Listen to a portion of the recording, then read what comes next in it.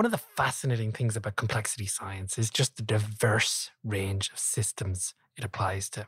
In this series, we've already looked at tipping points in ecologies and economies. We've talked about how COVID spreads in the lungs. And what brings all this together is complexity science. For example, positive feedback plays a critical role in making ant colonies robust, but it's also the driving force behind increasing returns in the economy.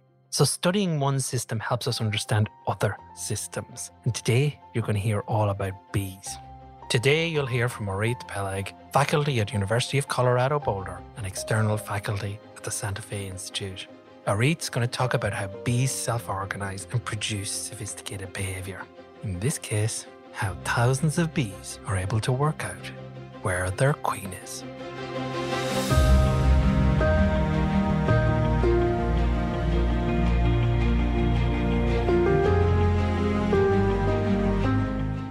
This is Simplifying Complexity, a podcast where we explore the underlying principles of complex systems. Systems that seem to defy our rational view of the world, like economies, ecologies, or even you or me. I'm forensic engineer Sean Brady, and I'll be your host. Orit Peleg, welcome to the show. Thanks for having me. Really glad to be here.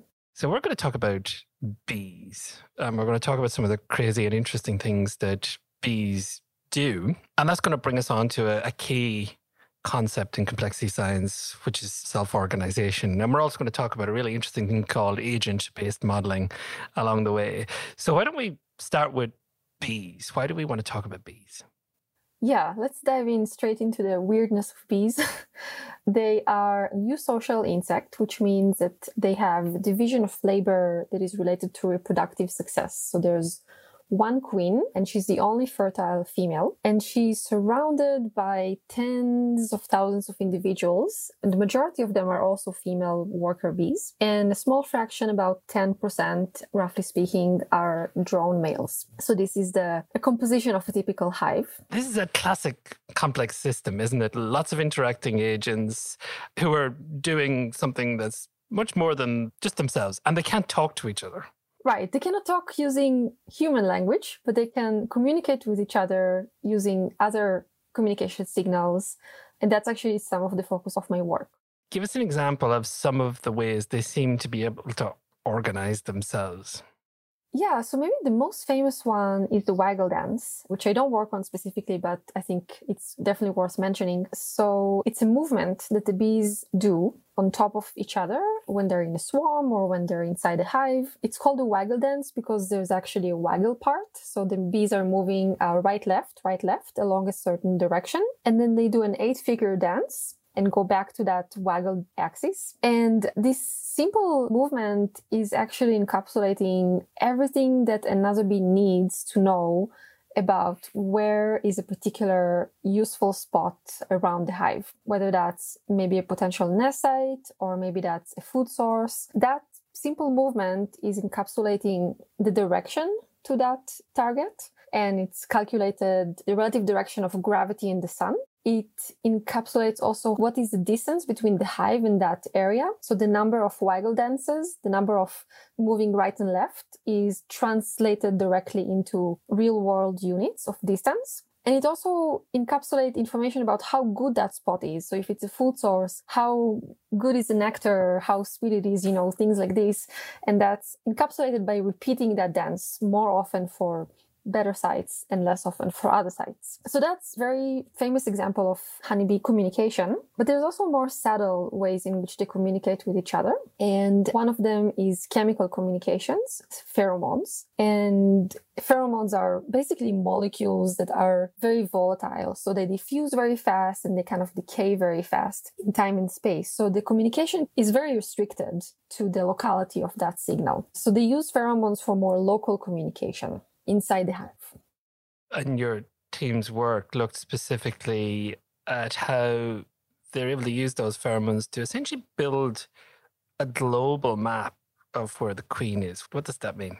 The queen is somewhere in the hive, and she might actually not be that far away, but it's just really hard to know where she is when there's 10,000 other individuals of bees that are kind of dense and bumping into each other, it's going to be really hard to sense the queen's pheromones. Again, because they decay very rapidly in time and space. And knowing the queen's pheromones is important because that guides what the hive does. Is that correct? Exactly, yes. First of all, there's only one queen, so it's really important that she exists in the hive. If she doesn't exist, there's ways in which the bees can deal with that situation, rectify that situation sometimes. But if she's in the hive and she's fertile and she's laying eggs, then everything is fine. So there's this general awareness of whether the queen is around or not. Just to get back to the previous point, there's only one queen, and that's the only way that the hive can maintain the number of bees that they need in order to survive. There's no other individual in that hive that can lay fertile eggs and increase the population size as bees die off. So the bees need to know,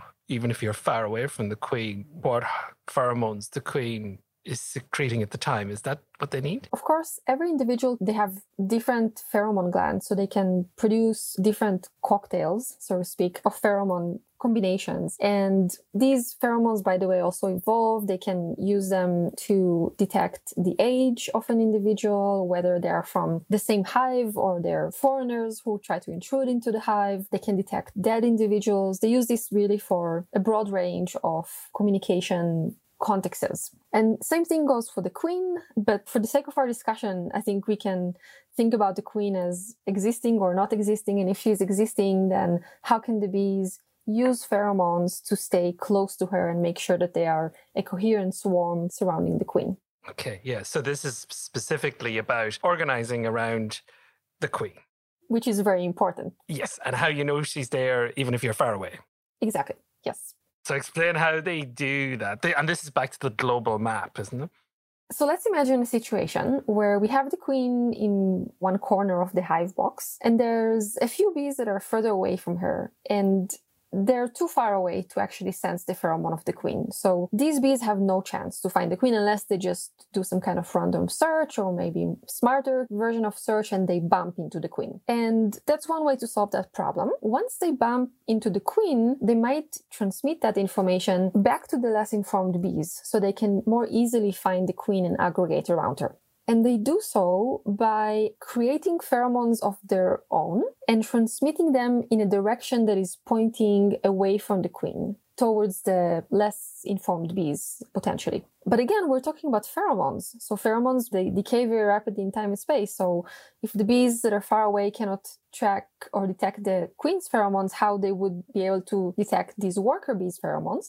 So what they do is something really smart. They create this chain of generating and amplifying that signal, very dynamic network of chemical communication where new bees join that network. So new bees that are searching for the queen would sense the pheromones of the worker bees that started producing that signal, and they would amplify them and again direct them backwards towards the less informed bees, and then other bees would come from behind and do the same thing, and on and on and on. They can create chains of tens to hundreds of bees that amplify that signal, as we showed in our experiments. We're going to talk about the experiment in a moment, but one of the things that you did was you did some modeling of this as well. You did some agent-based modeling. So probably start with what was the goal of the modeling, and then let's talk about what is agent-based modeling. Agent-based models can be useful for specific goals. One is to really just start from nothing and build into the model some physical interactions. We can talk a little bit more about what that means for the bees and get an intuition to how the system evolves in the simulation, in the model. And that can be really helpful in later on designing the right experimental conditions to test some of the hypotheses that the model creates. And the general idea, I guess, is that models are slightly easier to run than dealing with real animals that have, of course, a mind of their own and not always doing what we hope they will do. So starting with a model is very helpful. It's a first step towards getting a physical intuition towards the system.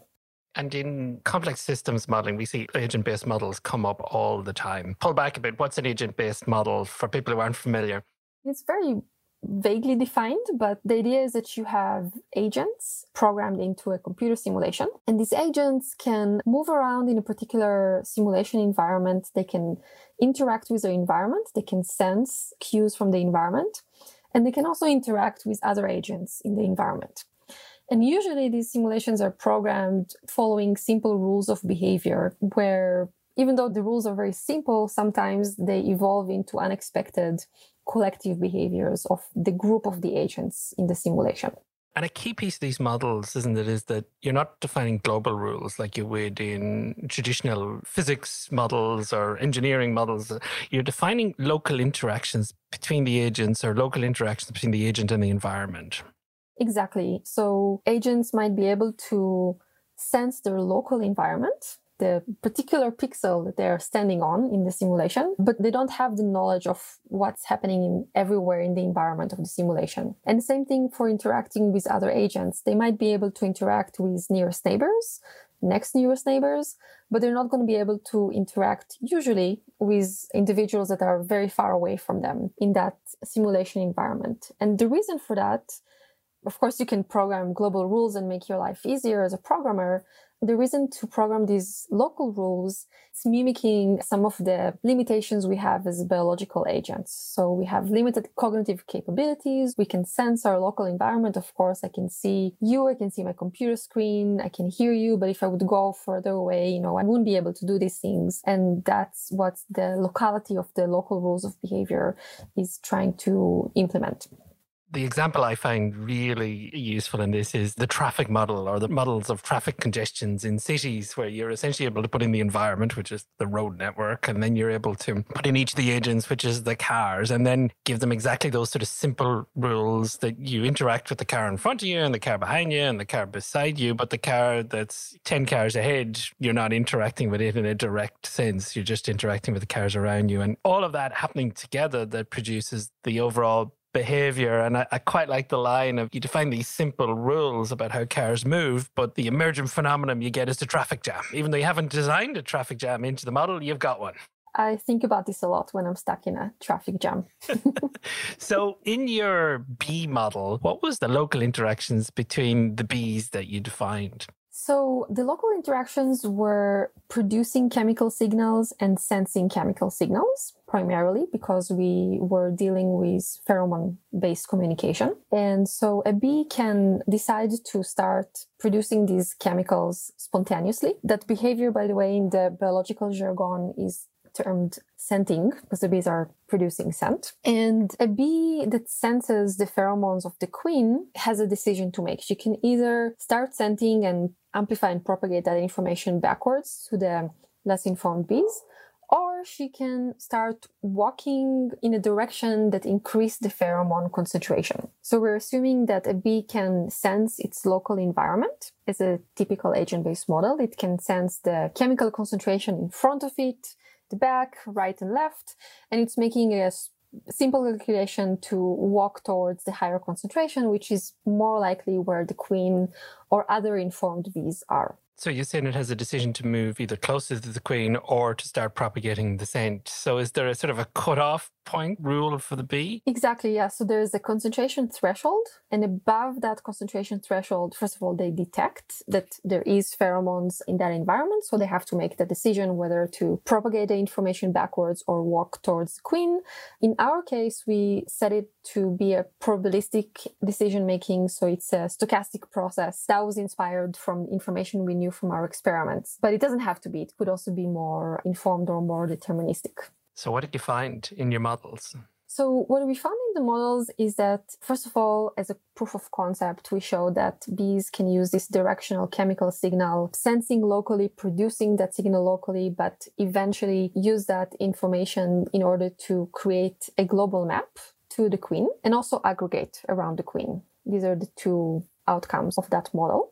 And this was consistent with your experiments that you did? Exactly, yes.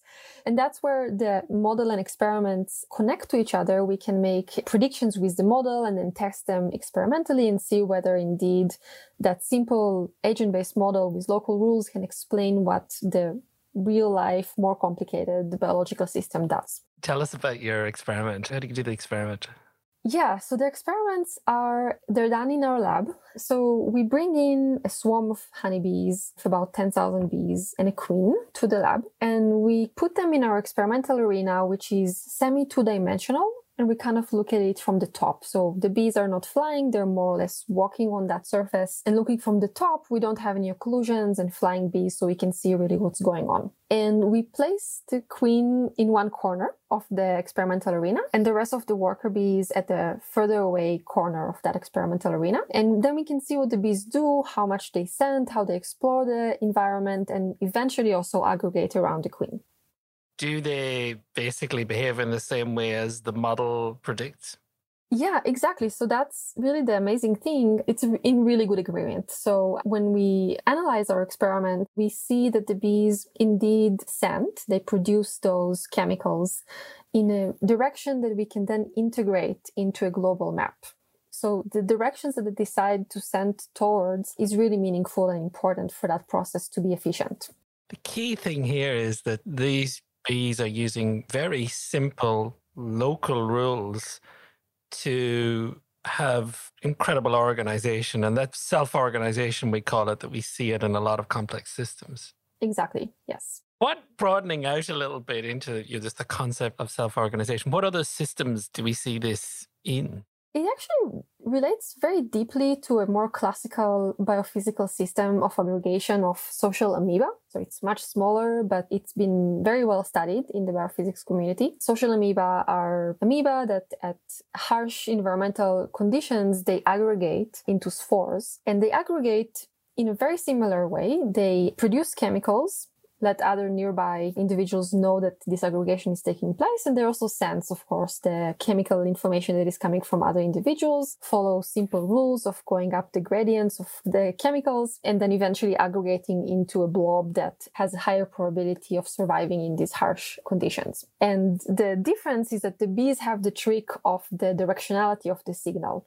So something that I actually didn't mention is that the bees produce the pheromones and they also fan their wings. So by creating this airflow, they have the control of deciding in which direction these chemicals will be transmitted. And it's the only system in nature we know of that does this smart extension of that more classical biophysical problem. And one of the pieces with this is that there's no central controller. While the queen is there and is the center of all activity, it's not the queen that's organizing this behavior around herself. It's the interactions with the bees. What does this tell us? You know, if you go to sort of trying to apply these sort of findings to, if we were to go design a system that we wanted to be able to self-organize itself in certain ways, what does this sort of work tell us, Orit?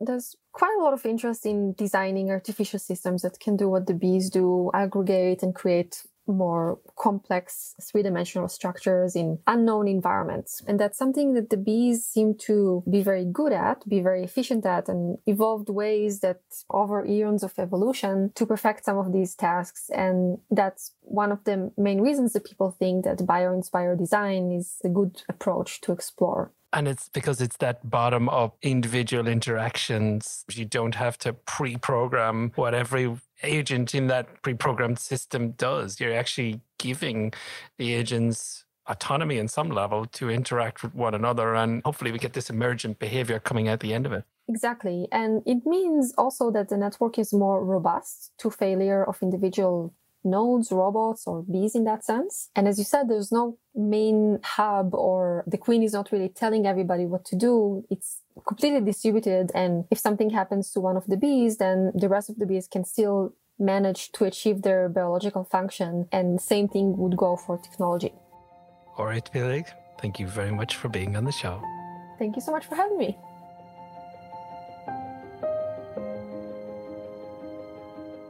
Thanks for listening to Simplifying Complexity, where we look at the key concepts of complexity science with expert minds from across the world. Concepts like emergence, self-organization, adaptation, networks, scaling, tipping points, and much more. This podcast was produced by Brady Haywood and Wavelength Creative. To make sure you don't miss an episode, be sure to subscribe to or follow the show in your podcast app. I'm Sean Brady, and I'll see you in our next episode.